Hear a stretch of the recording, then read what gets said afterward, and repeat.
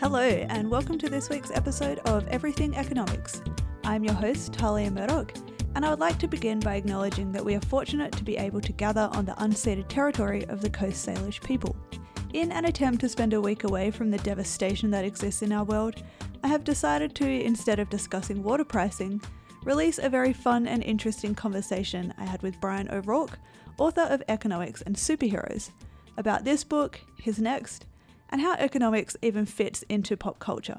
I really hope you get as much of a kick out of this as I have, and I will post links to the book on the Cave Goblins website.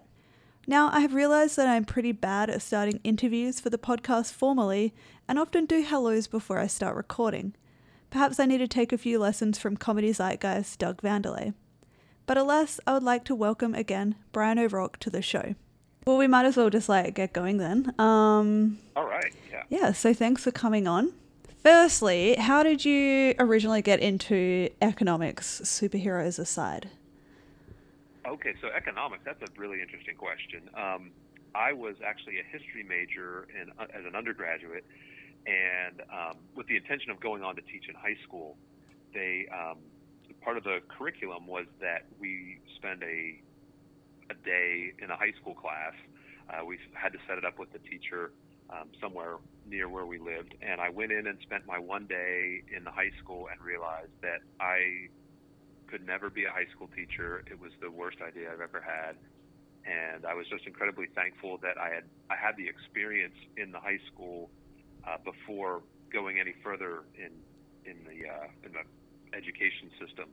So I sort of started to panic because as a history major, I wasn't sure what I could do other than be a history teacher.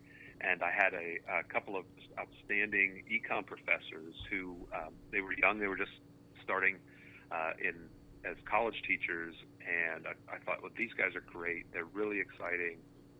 They seem to really enjoy this particular subject. I had taken a couple of classes, but not very much, and had just about enough open slots in my schedule remaining before I graduated to fill out the econ major, and sort of that was where that's kind of what pushed me into the economics field was abject panic that as a history major I was never going to be able to find a job. That's pretty interesting that you say that. I kind of went through something similar when I was in high school. So I wasn't too sure what I wanted to study, but I was taking history, English literature, and economics. And I was thinking doing history and English literature would be ideal, but I just don't think I can be a teacher. So I'm going to go with economics because maybe one day I'll want to be a teacher, but not right now. Econ as well? Yeah, I did. I did my undergrad. I was considering doing some postgrad work, but just burnt out a little bit.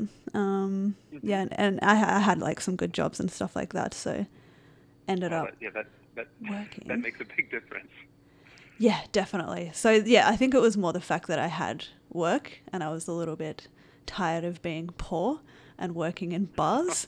So I was like, I'm going to do this because you can always go back and study. And sure. I'm glad I made that choice because it sort of led me to do this podcast where I can get distracted by a multitude of economic areas and not just have to focus on one. So that's right. It's worked out for the best. So okay, cool. So you did history and then you took econs instead. So do you work in the industry or are you just a writer at this point? Well, yeah, I've actually been teaching economics for about 16 years at university. So I started down in Virginia, taught at a school down there for 4 years, and I've been at Robert Morris University, which is just outside of Pittsburgh, for the last I guess almost 14 years now. Do you have any sort of specialty that you teach in? Well, it started off as law and economics and some public finance, but it's gradually become more and more pop culture and sort of incorporating that into classrooms. And I teach some intermediate macro theory and a lot of principles classes, which are a lot of fun. We have classes for business majors and we have classes for non-business majors, which again, it's interesting to me because I still get to interact with those students who are studying history and political science and other subjects that I really enjoy. Um, so, teaching students economics is and making it applicable to their different areas of study has been something that I've found to be really fulfilling. We have a requirement at Robert Morris that everybody has to take an econ class before they graduate. So it's a captive audience to a certain extent, but it's certainly, we try to keep it interesting, and superheroes is one of the ways to do that. Awesome. That's really cool that it's mandatory. I wish that it was mandatory. Well, so I live in Vancouver now, but I'm originally from Australia, obviously. And we have mandatory voting, and I think everyone should have to take at least one economics class before they can enroll to be able to vote. But yeah, I could not agree with you more on that. That would be a great thing. Yeah, totally. Okay, cool. So how did this book come about then? You sort of touched on how you've incorporated it into the classroom to make it interesting, but in terms of actually writing a book, that's a pretty major thing to do. So what inspired you? Well, yeah, that's something, the book writing never really crossed my mind. I had a journal article about just how to do some basic economics in the classroom. But doing another podcast, I had a publisher contact me about possibly writing a book, and I thought, that's a lot of, like you were saying, it's a lot of work. I don't know if I want to go that route. Let me think about it for a little while. And in the meantime, I had another publisher contact me about being an editor of a pop culture and economics series. And I thought, what, a really good book in that series would be superheroes. So I've got to figure out a way, if I'm going to work for both publishers, I have to figure out a way to do two different books. So the book that's currently out, Economics and Superheroes, is a collaboration of myself, Rob Salkowitz, and 8 other authors. And I put sort of a notice out to see if anybody would be interested. And the book sort of just kind of fell into place where everybody had a superhero they felt connected to, that they really liked, and thought they could write some economics about. And it was remarkable in that nobody had the same superhero, and the chapters just set up perfectly for so that each chapter is about a different superhero. The other book that I'm working on, that hopefully will be out, the plan right now is for it to be out in February, was more of what I had initially thought a superhero book could be about, in that there's some, my wife and I were just watching television, and a trailer came on for Superman, or Batman versus Superman, and she, having never read any of the comics, just didn't understand why Batman and Superman would fight. It seemed like a peculiar thing. These are the two biggest names in DC, and what do they have to fight about? And I thought, that's a really good question. And as an economist, as a social scientist, I thought, there's probably an answer there. Let me sit down and see if I can come up with something. And when I kind of came to an answer that I was satisfied with, I thought that, there are probably a lot of other questions in the comic world that we could answer from an economic perspective. And so I started looking around for those. I started picking up some comics that I hadn't read in a long, long time, and just started looking for peculiarities in the comic stories. And there's a lot of them, and it's amazing how many of them we can answer with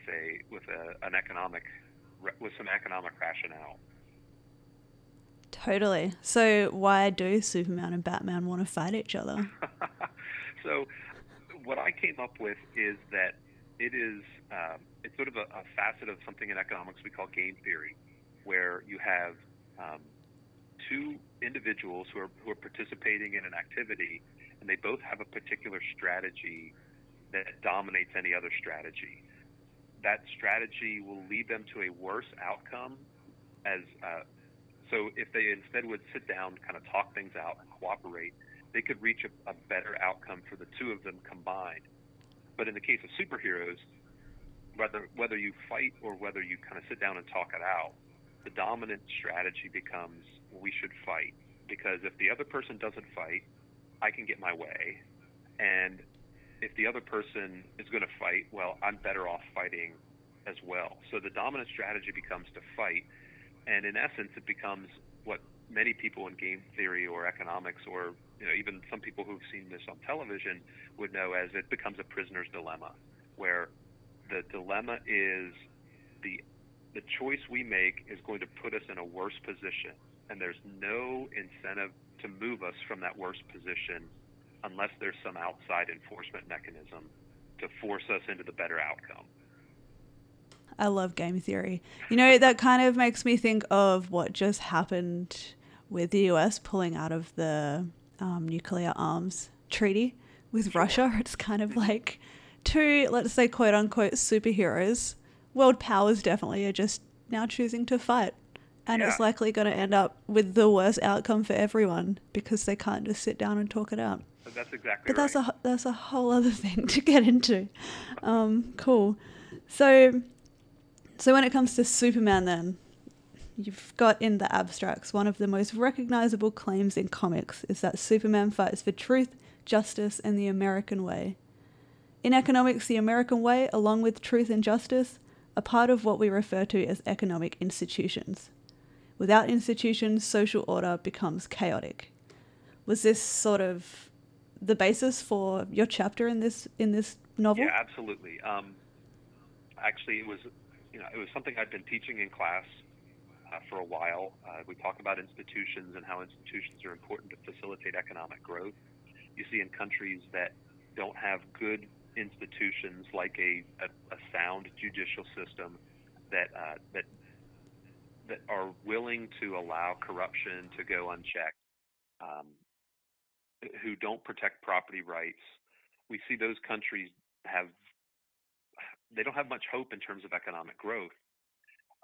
And those are the kinds of things that, known or unknown, and I'm willing to bet that this was unknown, that when Superman was created, the creators didn't think of these things as economic institutions, but they clearly are.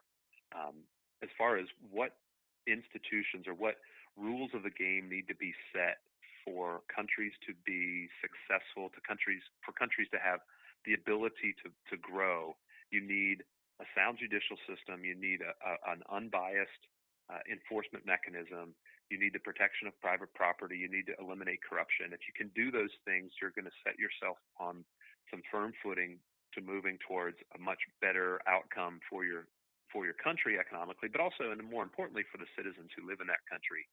And that's what Superman is really doing. And sort of the trigger for this idea came after reading an Elseworlds novel, Superman Red Son, where Superman lands in a Ukrainian farm collective and becomes essentially a devotee of Stalin. And at the sort of as he progresses through the system, he decides that, well, I'm going to follow the institutions that I have been brought up in, and I'm just basically going to take over the world. So Superman, we can look at Superman as essentially being a company man. He adheres to the rules that are set before him. He adheres to, if he lands in Kansas, which it's good that he did, he becomes this fighter for truth and democracy. And if he lands in Russia, he becomes this fighter for the perpetuation of the Warsaw Pact, I think is the way the author of the graphic novel describes it. So Superman is this force for the institutions in wherever he lands, and that can be really good for the world in that he doesn't interfere with your life too much. There's this freedom that's allowed, but he's going to protect the freedoms of people generally. Or if he lands somewhere and the institutions are bad, then he will advance those institutions instead, and that can be devastating for the world. That's interesting. I'm not going to lie, I haven't really read Superman. I just know him from pop culture, basically. Right. At the start of this year, I had not seen any Marvel movies. And then my partner was just sort of like, you have to watch these movies. You don't know who belongs in Marvel and who belongs in DC. You're missing out on this whole world of fun. Now I'm up to date. So I never really knew that about Superman. It could be an entirely different hero, or almost like, well, from a Western point of view, a bit of an anti-hero. Absolutely. If he had in fact landed in Russia. Are there any equivalents over there that you're aware of that sort of, I don't know, I guess look at Superman or write about Superman as a hero if he'd landed elsewhere? Well, it's in the comic world, it's kind of crazy. So you've got this particular novel or the Red Sun graphic novel is kind of a standalone, but there are certainly parts of the DC world and the Marvel world where you have these kind of parallel universes where the superheroes, all of them end up being bad. So they all sort of become this dictatorial body that take over the world. And sort of back to the idea of institutions, there is sort of a, I guess, not a comfort level, but there is some sense of order when you live in a dictatorship, and that's sort of how Superman gets going. He's like, I want there to be order. I don't want these villains to continue to get away with things. And so you have this order, but you also have this incredible lack of freedom that accompanies that order. So the question that sort of the authors of these parallel stories, of these parallel universe types of stories, leave the reader with is, okay, this is what could happen, and there will be order, but is it the kind of order that you want to live with? And so it's a philosophical question. I think it's something that's interesting. If we were to read this in a political sort of a political theory world, folks might sit back and ponder this, thinking great thoughts. Because we see it in a comic sense, people discount it as childish or insignificant, which I think is really unfortunate. I think there's some of the comic writers out there are incredibly gifted storytellers and pose some very poignant and important questions. Just because they have cartoons written alongside of them, I think it's unfortunate that they're so often dismissed. Yeah, definitely. And I think with comic books especially, it's its own sort of talent where they're saying more with an image than with words. So it's almost a bit sad when people say, "Oh, I don't like comics," and you just think you just haven't found the comic for you. Explore. If you're not into like superheroes, go have a look for some indie ones or try some manga. You never know. Oh, absolutely. Yeah, so that's pretty cool. My kids love the manga right now. So we've been talking. I have 3 girls. I have twin daughters and then a younger daughter, and we've been talking about because I don't know anything about manga or anime or any of those kinds of stories, but they seem to be really well versed. They get going, and I can't figure out what they're talking about, but they're coming now to me with examples in those stories of, hey, isn't this economics? Isn't that economics? I'm like, you know what? Yes, it is, and maybe we ought to write. The next book that we put together should be the economics and manga book, because there's certainly a lot of content in those stories as well, and I think would be really interesting for folks to read.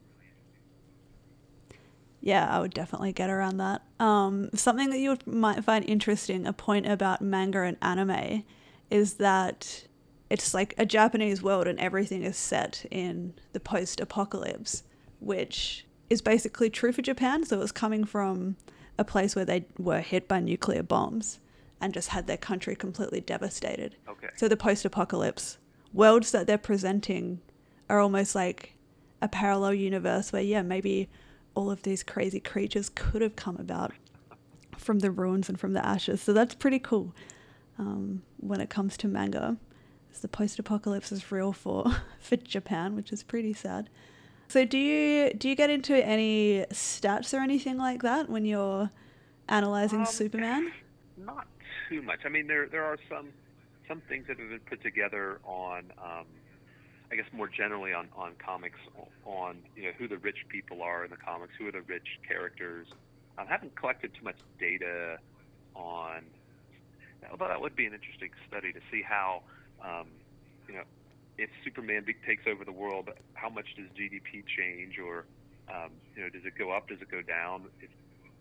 At one point in the story, essentially Superman is in control of every country in the world except for the United States, which has been plunged into civil war. with Lex Luthor as the president, and it's just it's a terrible thing. But if you see the pictures of all the rest of the world, everything's incredibly developed, and um, everybody's very safe, and nobody dissents. So there's certainly going to be a lot of productivity. I would think you don't want to be sleeping on your job if Superman can find you and then send you off to a gulag somewhere. But um, yeah, that's an interesting question. I think that's something that would be worth pursuing, but I have not done it. Yeah, it's definitely hard to do that sort of stuff as well. I've got some other sort of series in the works for this podcast that I won't say what they are yet, but just trying to actually figure out the value of money in those universes and then determine like, okay, this character would be worth this much money in. And it's not always consistent because one time they might buy something like rice and it seems very expensive, but then a horse might be cheaper.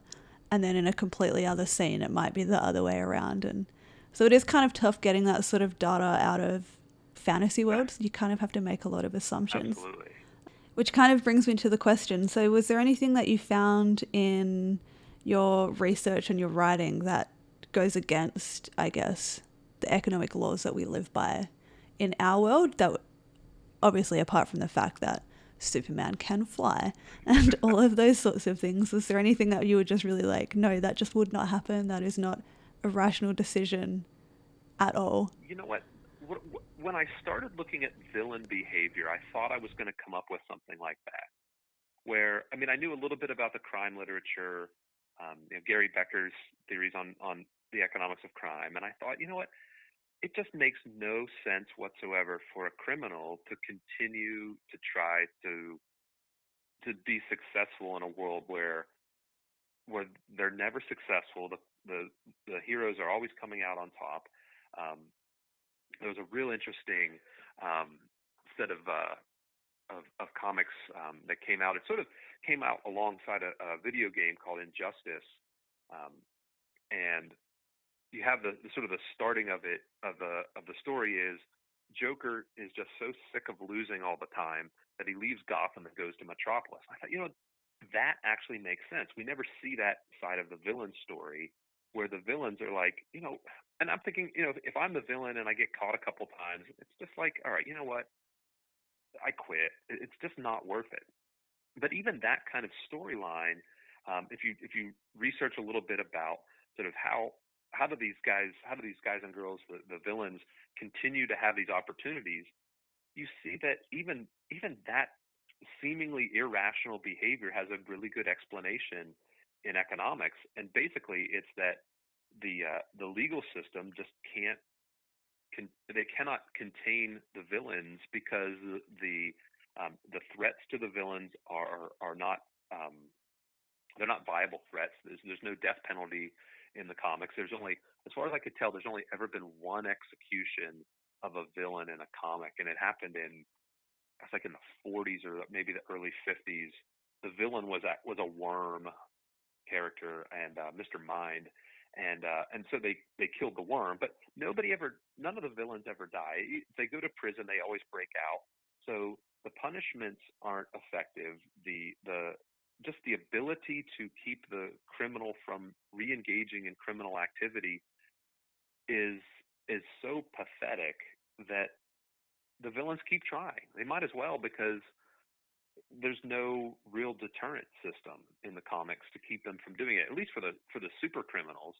So you keep seeing that they see the same criminals kind of recirculating, because they're always breaking out of jail. And in fact, you see in some storylines where people make sort of, it's just like a running joke. Oh, this guy's he's not going to stay in prison. There's Lex Luthor runs some numbers to see how likely it is that the prisons are going to hold people, and he comes up with something like 75% of criminals are going to be out of jail within 3 months. They break out so frequently. So the things that I have found in reading comics is that the storylines have to have some bit of reality to them. There has to be an anchor to keep the readers interested.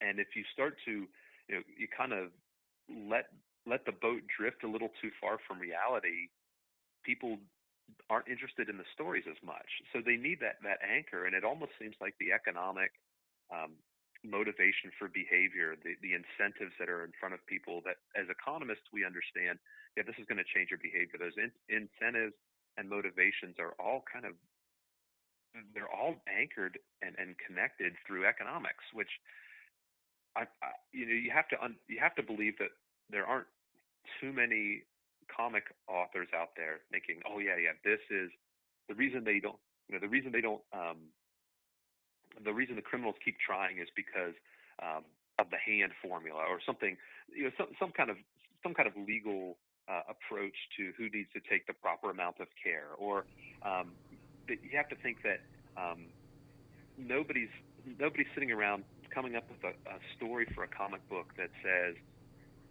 well, if this character if this superhero tried to charge for their services before so let's say Flash tries to charge for his services while Grodd is rampaging um, through town.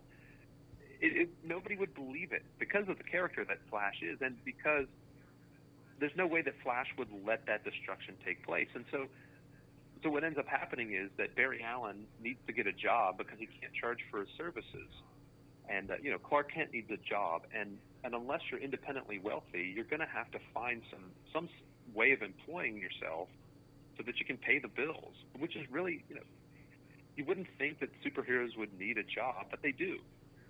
So there's all these underlying stories, the backstories, sort of the personal stories, the personal lives of the superheroes.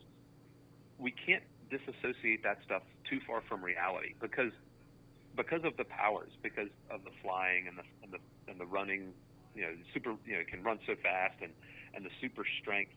Those are the places where reality is sort of abandoned.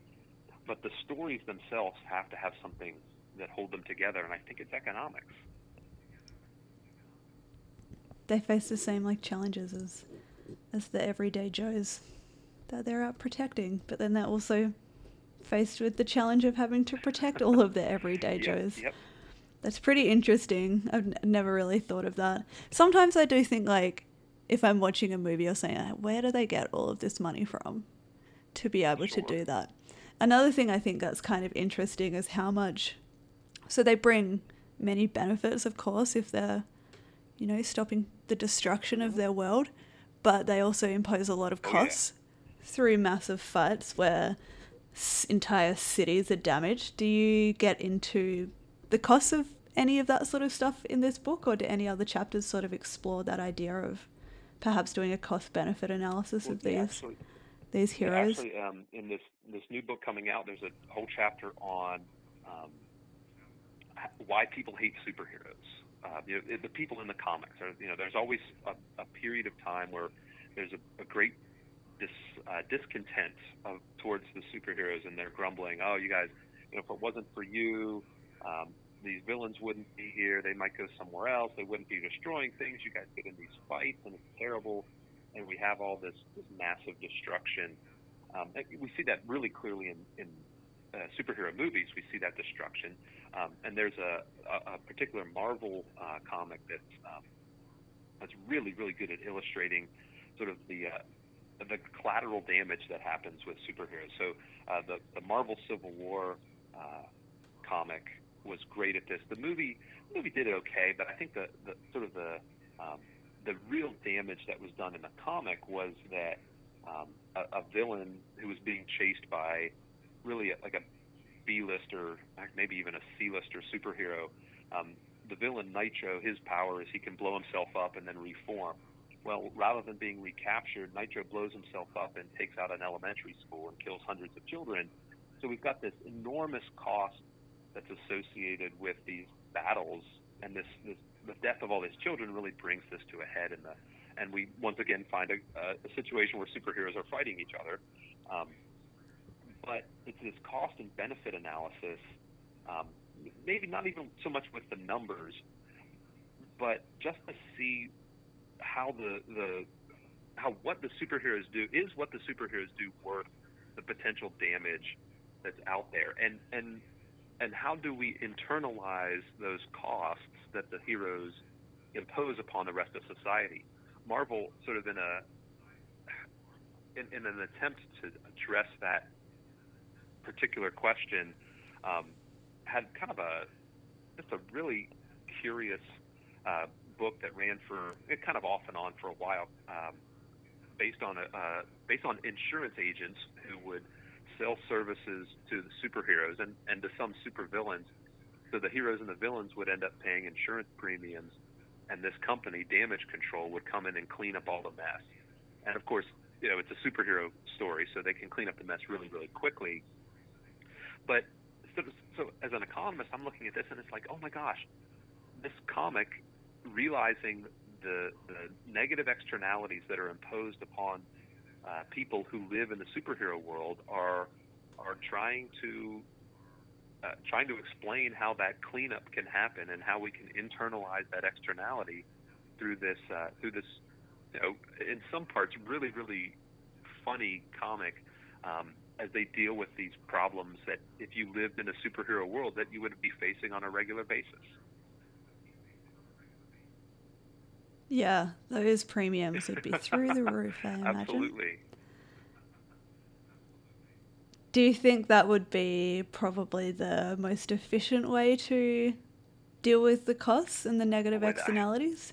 It would probably be the most efficient. I just don't know. Like you mentioned, the premiums would be out of this world. So someone like Spider-Man, Yeah. Peter Parker selling photos to the Daily Bugle. I don't know that he could. I don't know that he could afford his payments. He would need Tony Stark or someone to come in and pay his premiums for him. Yes, they would maybe have to do like a group benefit kind of thing.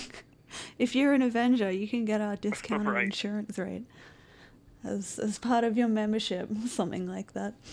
Is there anything else you want to talk about to do with that chapter or the book as a Well, whole? gosh, I guess let me kind of go back to the first book, so the Economics and Superheroes book that's out now. There are some really, I think, interesting chapters that deal with one of the most common questions I get when I talk about superheroes and economics is, well, we can understand how the males would like this, but do the females enjoy it?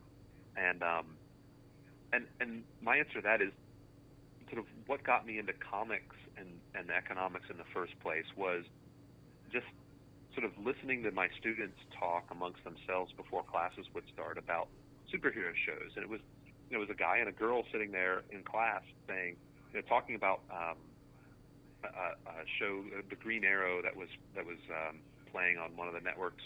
Um, it was it was on every week, and they would come in once a week and they would talk about, kind of do the recap of what had happened before. And the girls were, just as interested in the guys as what was going on uh, in these stories. And of course, the ticket sales are for movies are seem to be fairly well distributed between males and females. Um, but anyway, so in this book, we thought, well, it would be, I think, important for us to include something about a female superhero. And the female superhero that jumps right out at you, of course, is Wonder Woman, and with the new movies and with kind of her longevity in the comic world. And the history of Wonder Woman is just remarkable. Just the guy, William Moulton, who starts the comic and is sort of the original writer. His view of the world was basically that women were going to take over, and you better get ready for it. So he was trying to prepare the world for the takeover of the United States and other countries by women, and sort of this great matriarchy that was going to be taking over. Um, and then it would lead to a world of less violence and more harmony. And so you see these things in the Wonder Woman, early Wonder Woman comics, that are very very much I, very much what becomes sort of the foundation for the feminist economics that we see today, that got started in the late 60s. But we see a lot of this stuff um, sort of written out in the Wonder Woman comic in the early 40s, in the mid 40s, where Wonder Woman's advocating for women to go out and get work, where you see sort of the evil forces trying to keep women subjugated. Even during World War II, There's this, I think it's Wonder Woman #7, where they try to, where the evil, or the bad guys try to come in and keep women out of the workplace, even though there's really nobody to take the jobs because most of the men are over fighting in the war. And in so doing, you're going to end up hurting yourself just to keep women as second-rate citizens. So we have this kind of definite thread of women's liberation, but it's from an economic perspective. It's how important it is for women to get jobs and to be able to support themselves. For how important issues that women face are. There's a really interesting story in the early Wonder Woman comics where the Nazis have this diabolical plot to monopolize the milk industry and raise the prices so that children won't have milk, their bones will become brittle, and then they won't be able to fight the Nazis. But the story starts off with the single mother who has these children, and one of the children has died because she hasn't been able to buy milk. So the story is definitely targeted at female readers, and sort of what are some of the episodes and what are some of the circumstances that they have to go through that that the male readership maybe not think about. So you've got these really, really interesting economic threads throughout the early Wonder Woman comics, and we see, of course, sort of over the last few years in particular, and coming out here with Ms. Marvel, the movie. It's going to kind of, I think, is the intention here is to bridge the gap between the two Infinity War movies. You see a definite push towards the inclusion of women in these stories, and I think in the comic world that there's always been that. That's not been. I mean, there have been times where it's definitely been sort of male-centric, but the comic world has always been a little bit more progressive, I think, than the rest of society, which to me means that your stories need to appeal to both males and females, and I think they really do. There's definitely there's the action part of the comics, there's the romance part of the comics, there's kind of the serial nature of them, the kind of the soap opera nature that that people can follow and enjoy, and we try to incorporate that into the book whenever we can. Yeah, that's a really, really good point. And it's probably, I would totally agree with that comics are definitely inclusive. And it probably comes from the fact that they're writing and creating these worlds that are very high stakes and high risk all of the time. So they understand that you can't disregard half of your population and therefore half of your potential power in these sorts of situations. So that's pretty cool. So where can people find your book? So the book right now that's out is, again, Economics and Superheroes. You can find that on Amazon.